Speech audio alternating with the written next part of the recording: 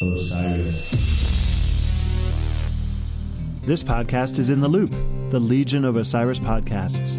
Osiris is creating a community that connects people like you with live experiences and podcasts about artists and topics you love. Get in the loop at osirispod.com. I look into the finance box just to check my status. I look into the microscope, I see. Are you one of those people who obsesses over Phish set list every night that they're on tour? Do you have a long text change with your friends debating over what they'll play that night? I don't know anybody like that, Brian. Well, if this is you, we would encourage you to check out Lure Social. That's LURE social.com. It's a digital community that connects fans for a unique fantasy gaming experience. You can select shows, create set lists of what you think that Phish is going to play, and compete against the entire Phish community. We've been playing it. It's really fun. We encourage you to check it out. Absolutely. As we're leading up to tour here, Summer Tour 2018, we've been kind of going back and forth. Us, the guys over at HF Pod, the girls over at Female Centrics, even Tom Marshall. We've got a big pool going on between all of us, playing Lure, trying to figure out what we think Phish is going to play this summer. Really, really fun stuff. Allows you to come up with really unique set lists. It's a really great way for you and a bunch of your friends to kind of get engaged with Summer Tour and play along. So we definitely would encourage you guys to visit luresocial.com. That's LURE social.com to play.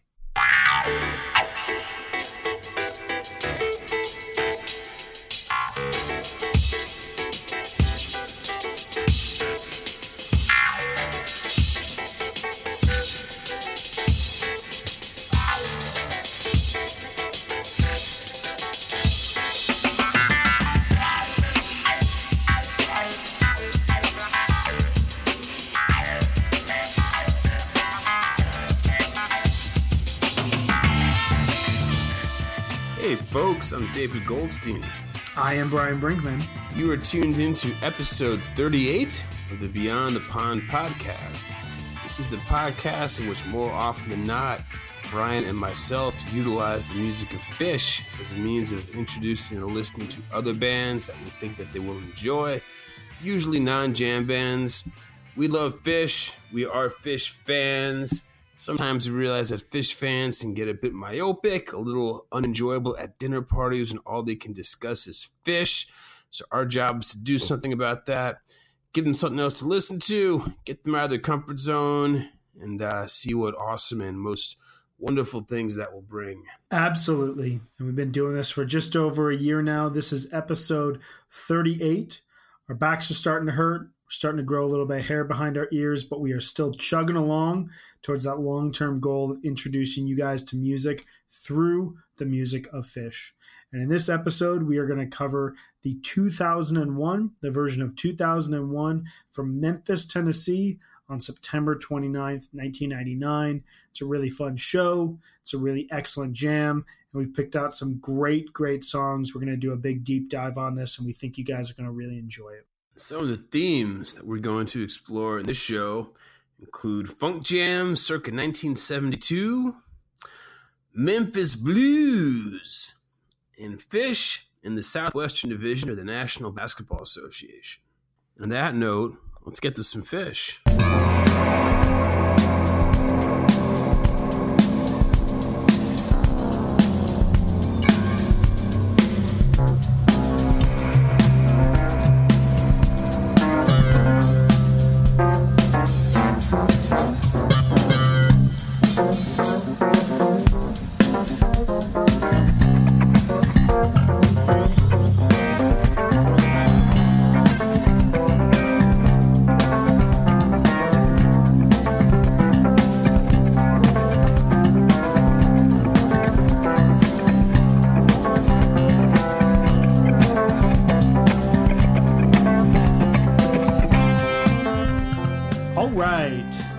So the Memphis 99-2001. Why are we talking about this? Well, we're going to come out right out the gates here with a bold statement. Arguably arguably this is the best version of 2001 that the band has ever played. What say you, Dave? Trey-FX. It sounds like he's setting off 5 vacuums at once. He's playing guitar backwards, and while not quite as deeply wah-funky as, say, like a 1997 version, this is probably as interstellar as the song ever got. I mean, you'd be thinking you would be forgiven for thinking this was a Holiday Run show, because sometimes it exists that this 2001 really only exists to showcase tons of new Trey-FX. I mean, there's some parts of this that sounds like an air traffic controller with like radio signals, almost like the scene in Spinal Tap when they're playing on stage in the aircraft hangar and picking up all kinds of signals on their guitars. Yeah, the interesting thing about this jam, this perfectly fuses the groove-based jamming of 99 with their long-form groove-based experimentation overall. This 2001, it's a masterful meeting of the worlds that we're all better for. They started this approach in 96, 97, and really mastered it, I would say, in this 2001 here, at least from a version for that song. You could definitely say this is a close corollary in terms of the Alien Invasion groove jamming that you found in the 4/2/98 twist. Yes, it really is that good, isn't it? Yeah, and this version of 2001 is a commercial airliner. Around 10 minutes and 55 seconds, it hits a huge patch of turbulence, and the shit threatens to get out of control. It's really one of the greatest WTF moments in history. I mean, it's almost like the plane's in a nosedive and it's going to crash until it doesn't, and then you just go into the whole second portion of the song. It's really, I don't think it's that well known, just because when I think of well-known 2001s, I think of like the Michael Jackson theme one from June 25th, 2010. There's like a James Brown start-stop when they played at Hartford. But in terms of really spectacular 2001s, I don't think this one gets enough ink, and I think it's probably the best one they've ever done. I know it's one of only 3 or 4 that's gone over 20 minutes. Yeah, and to me, like, to step back and just consider 2001, because I agree with you, there are some really phenomenal versions, and when we were planning this, we kind of tossed around a few ideas and ultimately settled on this for kind of the thematic influence that we could go, and also the fact that we want to introduce you guys to something that's not as well known. But if the entire goal contextually of Phish's 1996 Remain in Light experimentation was musical connectivity around a simple groove-based jamming approach, then 2001 could arguably be called the signature song of that era. This is less abrasive than Ghost or Black Eyed Katy / MoMA Dance. It's less exploratory in its nature than Tweezer or Tube. 2001, at its heart, is a pure, simplified groove, allows the band to bob and weave for 9 to 24 minutes, offers ideas, peaks in a communal way that would see 20,000 Phish heads lose their mind every few nights during those 4 years. Now, in terms of the overall significance of the show, I would call 9/29/99 a ridiculously overstuffed in a very good way. I mean, it's got excellent jams, and it also has some serious 1994, 1995 style gimmicks as well. And just talking about the venue itself, which is the Pyramid, which is a literal pyramid on the banks of the Mississippi River. It used to be home to Memphis Grizzly games and an Arena League football team. And it also had, I think, the final Memphis Grateful Dead shows in 1995 where they played Take Me to the River the first night. Those took place at the Pyramid. But now the Memphis Grizzlies have their own new arena at the base of Beale Street. And the Pyramid no longer hosts rock shows, but rather it's home to a gigantic Bass Pro Shop. You can go and buy your fishing gear and your bows and arrows and your boat accessories, and then it even has a little balcony with a bar at the very top of it for an observation deck. I think the last rock show might have been Bob Seger's in the Silver Bullet Band back in 2007. So it's kind of strange. And also with the show, listening, you could even figure this out without Trey talking about the contest, but set 1 is an exploration of all things in D major, other than the song Driver. They start off with Runaway Jim, big D major song. They slam right in the free, another big D major song. I mean, it must have been kind of odd to be at this show and hear so many songs in the singular key. And they sort of try to figure out what's going on. Makes sense. Phish makes the money in D major. Many of their best songs are in that key. Whenever you think of teary-eyed major key jamming, 7 times out of 10 they're probably playing in D major. If almost every Umphrey's McGee song is in E major, Phish has a lot of stuff in D major. Yeah, and a few highlights from this show beyond that first set that is, it's just a lot of fun to listen to, kind of for all the similarities and the contest that goes along with it. The free is really excellent. If this is not a Type 2 jam, it's at least Type 1.5. Really good versions of Theme from the Bottom, Stash, Runaway Jim, and a Twee Prize first set closer, because why the hell not? Second set, definitely way more than just the huge 2001. Followed it with a 15-minute Down with Disease, and the set eventually culminates with one of my favorite shticky but also really purposeful jamming that they've ever done. This is like a fusion of a 1994 second set with 1999 jamming. Mike's song, Catapult, Mike's song, Kung, Mike's song, I Didn't Know, Weak Paw Groove. All of that with start-stop jamming that's some of the funkiest that you've ever heard. It's a totally silly second set that has some amazing jamming, really showcases the high that the band could still reach in late 1999. And then they encore it with Cities, because the Memphis line, and they shout out to the Memphis classic Rendezvous Barbecue. It's a really fun show overall. I forget to mention Memphis, home of Elvis, and Rendezvous Barbecue. I didn't get to Rendezvous Barbecue, though. When I was in Memphis, I went to Payne's. Their incredible chopped pork sandwiches, like a green mustard sauce. My God, it's on my Instagram feed if you ever want to see it. And just a quick shout out to my friend and current New York City resident, Tara Thomas. She is a Memphis native. I know this was her first show, and I guess it blew her mind because she's seen over 150 since. So, hey, Tara, this one's for you. What's funny, because I have some really close friends from college who this was their first show as well. So shout out to Mike Simmons, John Boatner, and Blake Reese. All of them are Memphis boys. 2 of the 3 of them would go on to form the greatest aughts bar band in Missoula, Montana, Miller Creek. Let's get crunk, guys. And one quick note, get a little serious for 1 second. John Boatner Jr., if you will, is currently running for Congress in the Tennessee 8th District. It's a historically red district. He's part of the Blue Rave. We're hoping sweeps Washington this November. Check him out. We'll post a link in the show notes. And please go and vote. By all means, go and vote. Now, one thing that probably strikes you guys about this show that we're doing here is Memphis is a really rare place to see Phish. It's not really the type of...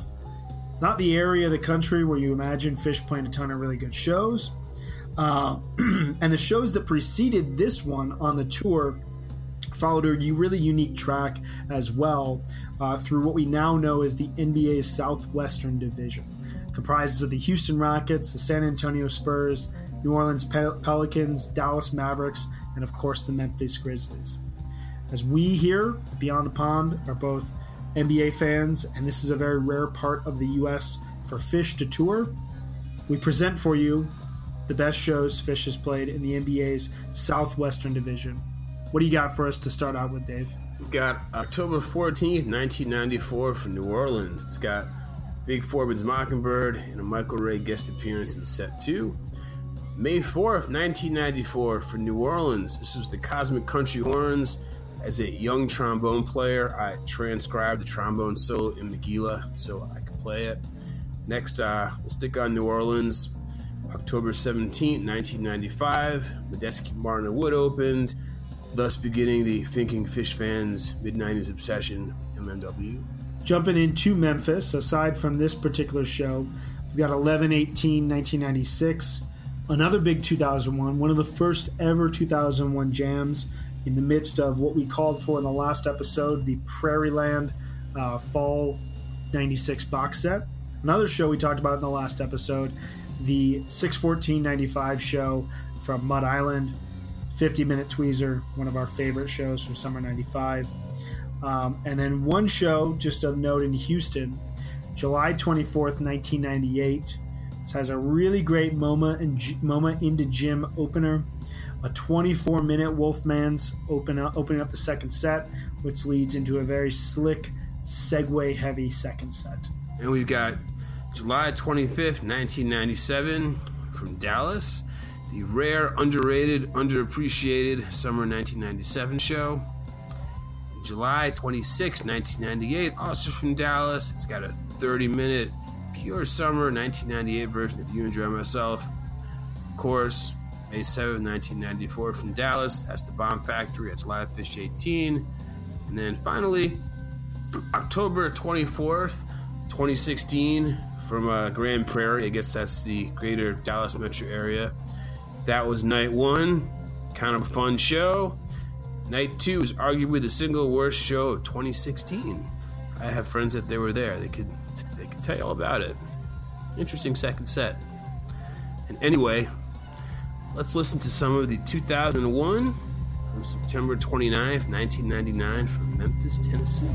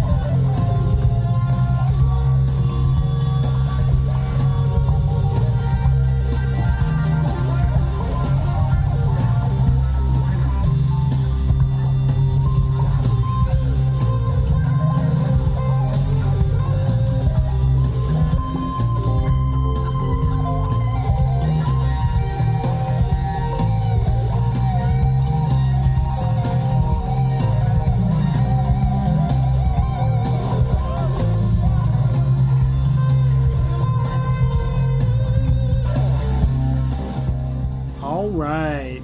Hope that you guys enjoyed that groove out session there from that section of the 9/29/1999 Memphis 2001. So we've got a couple themes that we want to address within this episode, kind of based loosely off of the version of 2001. The first is we wanted to talk about funk jams circa 1972. Because the original 2001, the Deodato version that Fish had based this on, that album Prelude, was recorded in 1972, released in January 1973. Absolutely. And that is an era of some amazing funk music.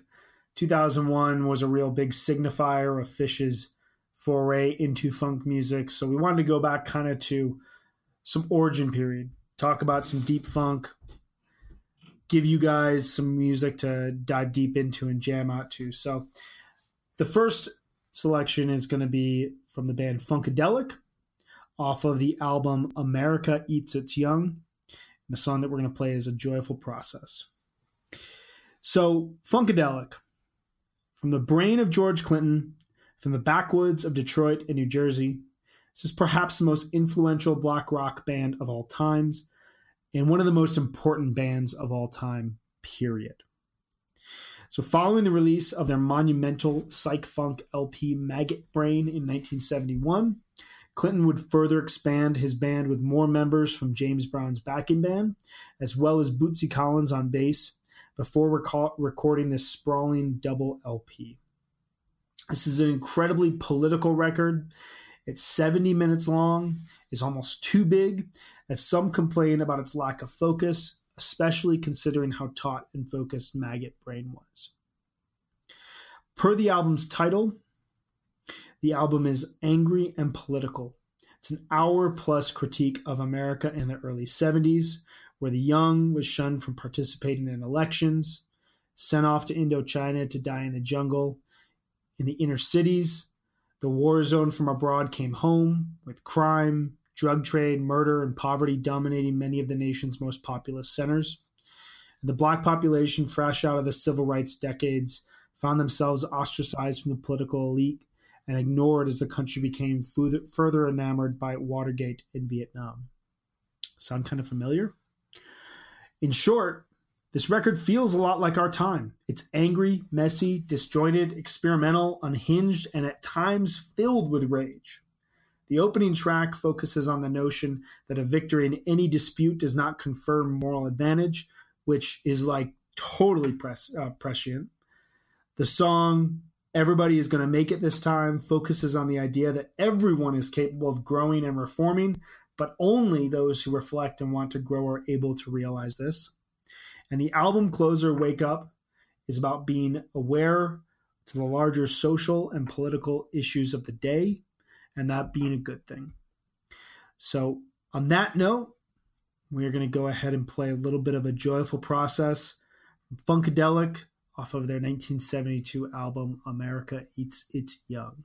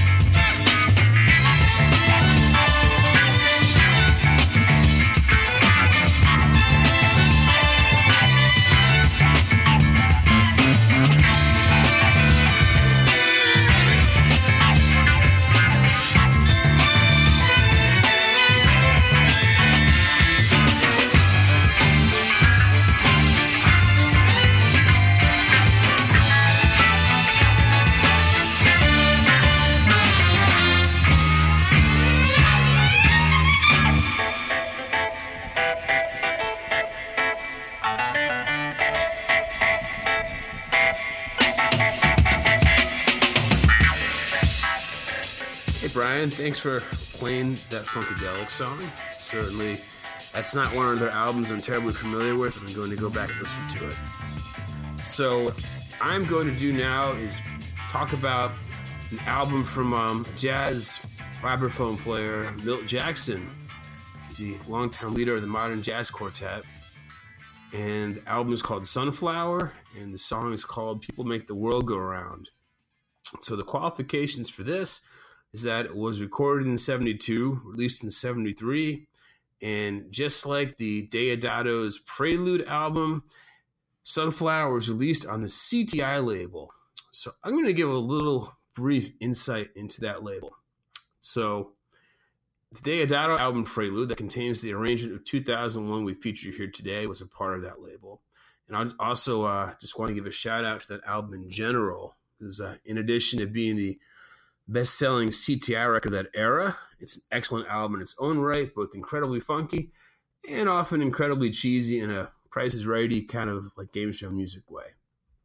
So CTI stands for Creed Taylor Incorporated, and it was initially founded in 1967 by music producer / A&R man Creed Taylor. And what I think the label is best known for is their output in the early 70s, say 1972, 1975, albums of which almost all were recorded by the late, great, legendary Rudy Van Gelder at his studio in Englewood Cliffs, New Jersey. It's right off the Palisades Parkway, and I think it's in a house that was built by a disciple of Frank Lloyd Wright. And I think they don't use it as a recording studio anymore, but the owners are trying to get it landmarked for that purpose. So most of these albums featured a rotating, yet often largely static group of session men that are sometimes referred to as the CTI All-Stars or the CTI House Band, usually including Ron Carter on bass, Billy Cobham or Jack DeJohnette on drums, Freddie Hubbard on trumpet, Herbie Hancock on electric keys, and Airto Moreira, the Brazilian percussionist. I think Ron Carter might have played on every single CTI album. And these albums are often seen as pioneering a type of soul jazz sound, largely due to the frequent use of electric piano like Fender Rhodes and the Wurlitzer, and highly percussive grooves undercut by Ron Carter's rumbling bass. And nearly everything on CTI from this era is fun, albeit sometimes corny fun. And if I'm in a used vinyl store and I see a CTI album from 72 or 73 I've never heard of, I'll just pick it up on faith because I'm rest assured that it'll probably be pretty good. And believe me when I tell you that there isn't a used vinyl store in the country that doesn't have plenty of CTI stuff up for grabs. And some of my favorites from the era include Freddie Hubbard, album Red Clay, Stanley Turrentine, Sugar, Airto Moreira, Free, and George, Gimme the Night, Benson, Body Talk. Not everyone loves this label. Naysayers often refer to it derisively as, quote, fusion. In particular, the snooty purists behind the Rolling Stone Guide to Jazz that I always used to read in Barnes & Noble in the 90s were notorious for giving these albums 1 and 2 stars out of 5 and saying things like they are trendy and disposable as Coke spoons. But one album that I enjoy even more so than the ones I mentioned is the one we're talking about, Sunflower by Milt Jackson. Which, it splits the difference between string-laden ballads of vibraphone leads and People Make the World Go Round, an infectious electric piano groove courtesy of Herbie Hancock. It's definitely the funkiest song in the album. And as I was saying, it was recorded and released around the same time as Deodato's Prelude, December 1972, released in 73, and it certainly has the requisite CTI hallmarks such as Ron Carter's bass lines, Freddie Hubbard trumpet, and Billy Cobham drums. That being said, it's somewhat more elegant than a lot of the CTI output from the era, and People Make the World Go Round is the most quote-unquote CTI sounding song here, and probably the best. And I apologize for having said the phrase CTI about 17 times in the past minute and 30 seconds, but that's just what I have to do to make it click. So let's listen to People Make the World Go Round off of Milt Jackson's Sunflower.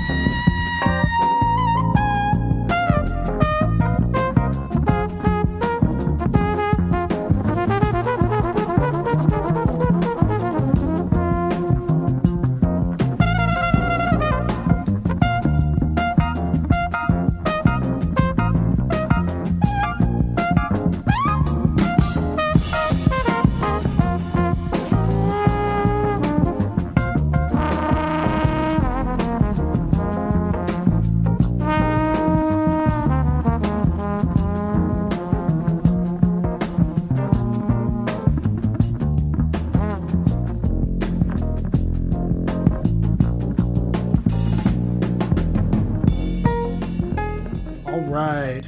Thank you so much there, Dave, for that song from Milt Jackson. So, I'm going to talk about new albums here for a second. First album I've got up is the fourth LP from an Australian instrumental group called Tangents. And the album we're going to discuss here is called New Bodies. And this is a record that is filled with more emotion and even more meaning than much of their past work. So Tangents is a band comprised of keyboards, drums, bells, cello, effects, and electronics. They're a really bizarre sound, and I don't mean this hyperbolically. This is a sound that you've never really heard before. It's instrumental. In cases it's improvisational. I'll talk about that here in a second. But from a Fish standpoint, the closest relative I would say is the Sickett and Victor disc, leaning a little bit more towards the Victor disc. But this is just a really, really excellent record that Dave actually recommended to me a couple of weeks back. Texted me one morning and said, "This is your wheelhouse." I listened to it, and I was like, yes, it is, very much. I've listened to it a ton since. So this band's origins, Tangent's origins, is an improvisation. The first two LPs were recorded in a single sitting, but here, New Bodies is recorded through edits.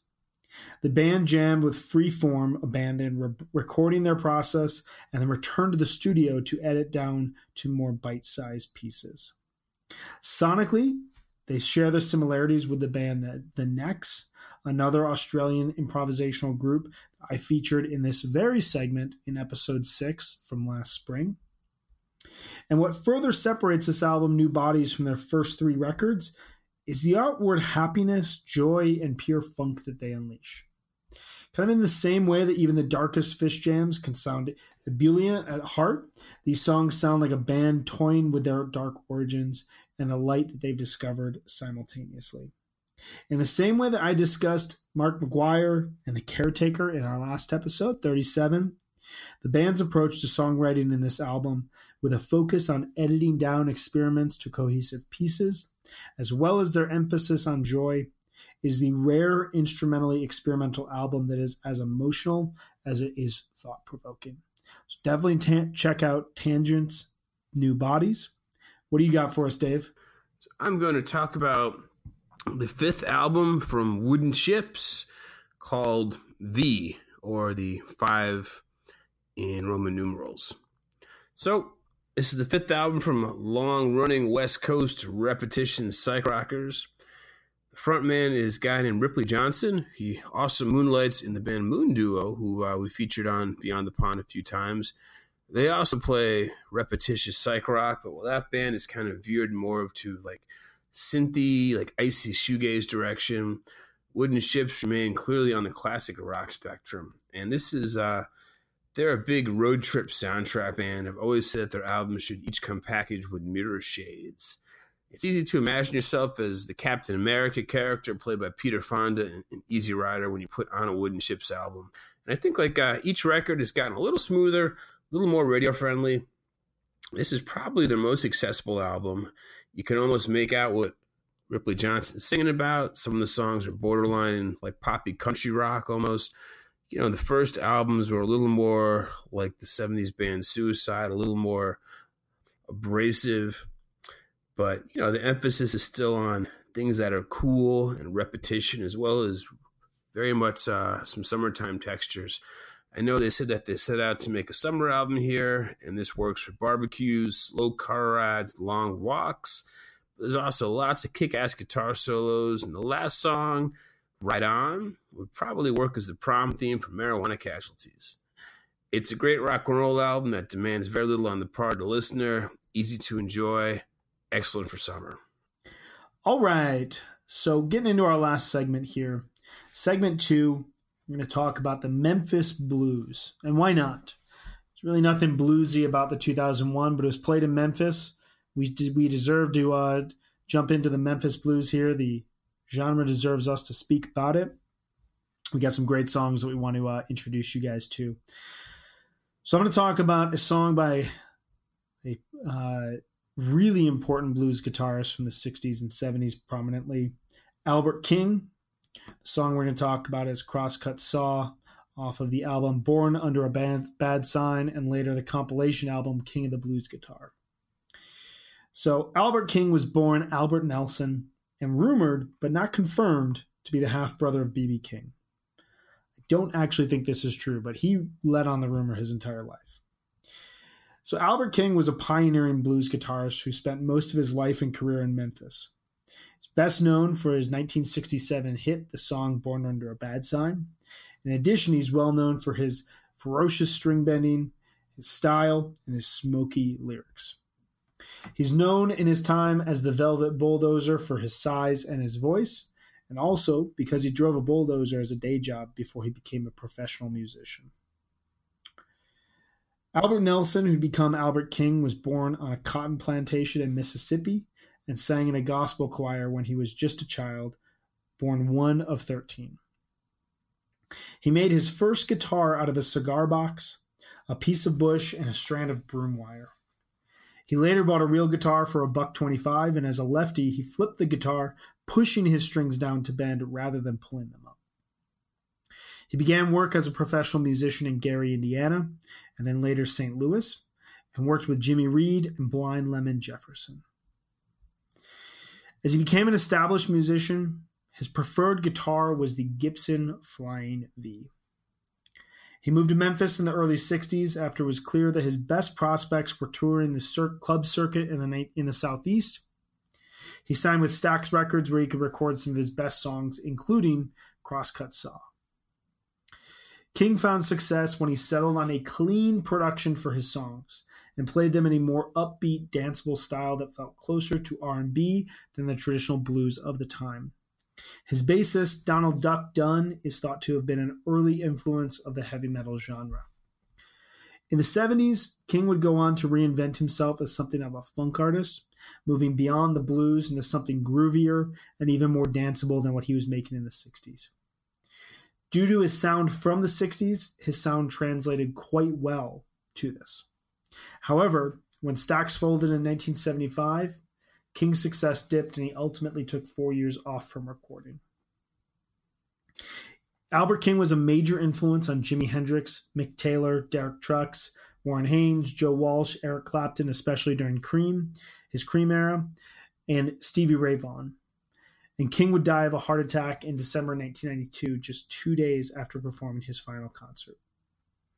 But so the album that we're talking about here, so Born Under a Bad Sign, was King's first album for Stax and is widely seen as one of the most influential blues albums of all time. For many, this album is the dividing line for the blues, as this feels like the true beginning of the modern blues era. Booker T. Jones plays on organ, Isaac Hayes plays on keys, and the album where the song Crosscut Saw also appears on, King of the Blues Guitar, was later released in 1969, and basically that features the entirety of Born Under a Bad Sign and a few other recently recorded tunes. It's kind of a weird compilation, but you can find this song on both albums. We're going to talk here, or we're going to listen to Crosscut Saw and Albert King. I'm a crosscut saw. Baby, just drag me across the lawn. You know I'm a crosscut saw. Just drag me across your lawn. I'll cut your wood so easy for you. You can't help but say how long. Now some call me wood chopping Sam. Some call me wood cutting Ben. The last girl I cut the wood for, you know she won't be back again. I'm a crosscut saw. Just drag me across your lawn. I'll cut your wood so easy for you. You can't help but say how long.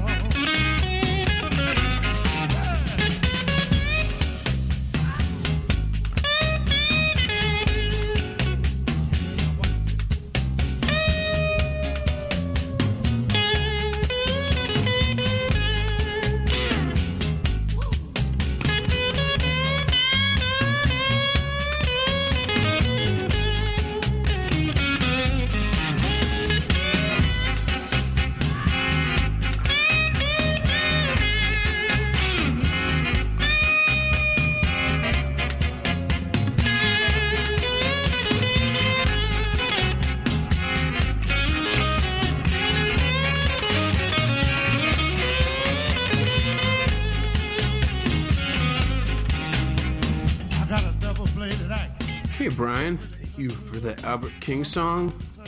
So in terms of some classic, very old school Memphis blues, I'm going to talk about an artist who I've only recently decided to learn about and kind of do a dive into myself.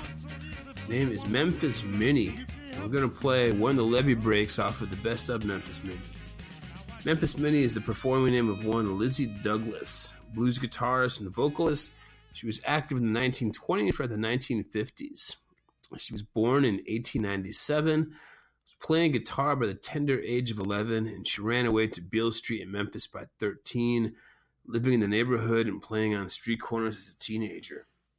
Though she's associated with Memphis blues, she actually found most of her success in 1930 Chicago, recording for both the Decca and Bluebird labels, while playing Chicago clubs both solo and sometimes with her contemporary blues guy, Big Bill Brunzi.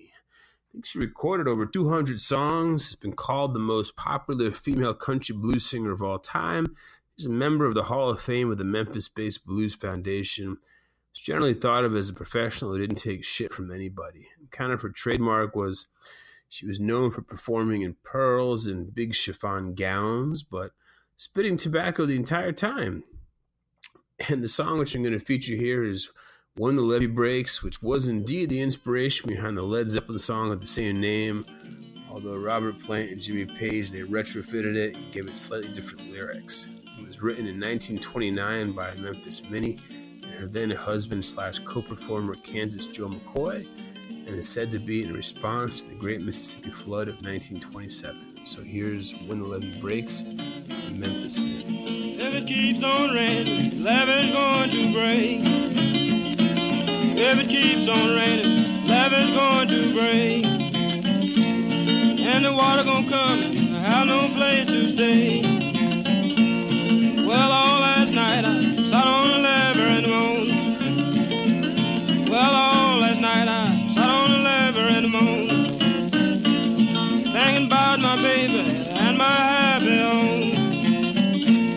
If it keeps on raining, levee's going to break. If it keeps on raining, levee's going to break. And all these people have no place to stay. Now look here, mama, what am I to do? Now look here, mama, what am I to do? I ain't got nobody to care my trouble to. I works on the levee. All right, guys, thank you so much for hanging with us here in our 38th episode. We hope that you guys enjoyed this. We enjoyed the 2001 at the top of the show. Some of the songs that we played based off of that 2001. So in segment 1, we talked about funk jams circa 1972. I talked about Funkadelic, A Joyful Process, off of America Eats Its Young. And Dave talked about Milt Jackson's People Make the World Go Round off of Sunflower. And then in segment 2, we talked about the Memphis Blues. I talked about Albert King, the song Crosscut Saw off of the albums Born Under a Bad Sign and King of the Blues Guitar. And Dave talked about Memphis Minnie, the song When the Levee Breaks off of the Best of Memphis Minnie. Just a reminder of our social media links. You can find us on Twitter @_BeyondThePond, one word. On Simplecast, beyondthepond.simplecast.fm. That's our website. Of course, on Spotify, we have our master Beyond the Pond podcast song playlist. It's up to, I think, about 265 songs. We try to update usually on the day of or shortly after an episode goes live. Always check out the Osiris Podcast Network, which we are a part of. That's osirispod.com. And leave us a review on iTunes. It helps drive traffic. We read them. Absolutely. And just a quick reminder, we're sponsored this week by Lure Social, the all-encompassing fun fish game for Tour 2018. You can find out about the game, play along with your friends at luresocial.com, LUREsocial.com. And a quick reminder of our publishing structure. We don't know exactly what this is going to look like over the next couple of weeks, to be totally honest. Fish Tour is upon us. We're going to try to cover Fish Tour. We have some other fun little episodes that we want to sprinkle into you guys. So there might be a lot of Beyond the Pond. There might be a lot and then take a break. We'll see. But we're going to try to cover as much of 2018 Phish Tour. We'll definitely be talking about it on Twitter with you guys. But in a normal time of year, every other Tuesday, you can expect an episode from us. Tuesdays have no feel. So it's best to go beyond the pond with all your friends. And like we always like to say, if you like the bands that you heard in this episode of Beyond the Pond, make an effort to go out and see them, buy some vinyl, buy a shirt, get a concert ticket, throw them some coin, because really, it's harder than ever to make $1 and a cent in the music industry in 2018. And on that note, if you've gotten this far in the episode, thank you very much for listening. Come back in 2 Tuesdays, in which we will join hands. We'll listen to some good music. We'll listen to some good non-Phish music. And go beyond the pond.